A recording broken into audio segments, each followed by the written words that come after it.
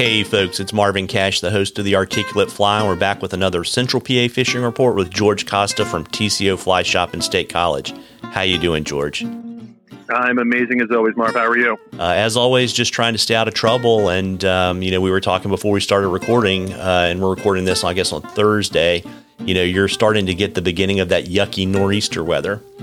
Yeah, it's not looking too pretty this coming weekend. We're definitely going to be getting anywhere between half and an inch of rain Friday into Friday night. So fish today, fish early tomorrow if you can. I think the weekend is not looking nice at all. Expect water to come up. We've been good levels for the past couple of weeks. Everything's been above average, but nice and clear and great flows. Fishing's been excellent the past couple of weeks. But this weekend, not looking good. Early next weekend, as soon as the water starts dropping, we are going to be in prime time fall fishing. The water's going to be up off color, dropping. Streamers are definitely going to start moving fish. They have been, so it's looking good early to mid next week, is where I would slate, coming out and getting out there on the water. Other than that, we've been, very, very typical fall mode, maybe a little behind where we usually are. We're starting to see reds pop up here and there. So if you are out on the water, please start watching for those reds. Those clear patches of gravel, don't step on them. Don't fish to them. You leave them alone. And it's definitely that time of year to start watching out for them. Yeah, and just to remind folks, you are a relatively, by, I guess, 21st century streamer fishing standards, a small streamer guy. Myself personally, yeah. I mean, everybody's a little different, but I like not huge streamers. I just don't think they're necessary around here. We don't have massive fish around here. I mean, we have some bigger ones, but you're going to catch.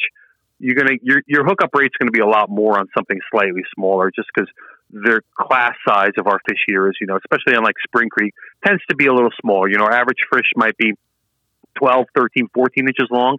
And if you're throwing a 3-4 inch streamer at it, it's going to grab it. You're not going to get the hook on it. You're going to get a lot of grabs, but you're not actually going to connect. So I prefer slightly smaller streamers here locally. If, you want to go and look for those big hogs all day long, then get up into that 3 to 5 inch, bigger streamer category.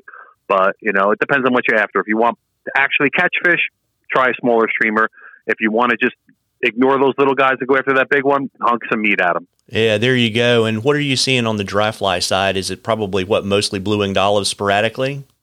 Yeah, sporadic olives, caddis here and there. We definitely seen some Octobers around here and there.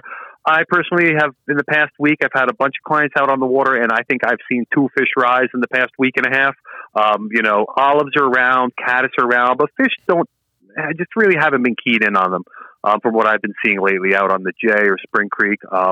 Just haven't seen fish really actively rise. And there's a few here or there, but if you want to go throw a dry fly, you can definitely, afternoons are still warm enough to throw a little beetle or an ant, search around. You can definitely search around with a caddis and, you'll take a fish here and there, but definitely not a consistent dry fly hatch the past couple of weeks for sure. And after this big push of water, got to see what that happens after that. Yeah, got it. And I guess that really says if you don't want to throw streamers, you better just stick to the nymphing game, right? Yeah, nymphing's been really consistent lately. Smaller, darker patterns are working well. Little caddis submergers have been working pretty good for us too. And fish are eating.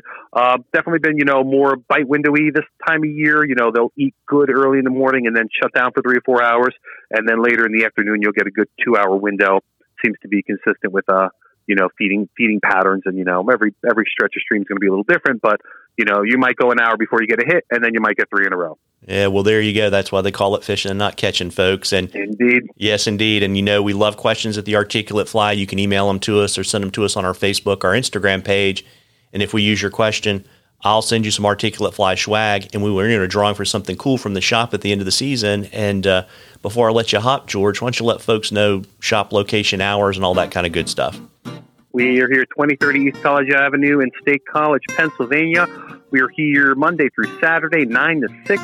Sunday 9 to 3, and TCOflyfishing.com on the World Wide Web. Well, there you go. Well, folks, I always say it, fall is my favorite time to fish, and, stay out of the high water that's not going to be productive this weekend, but get out there and pull some streamers early next week and catch a few.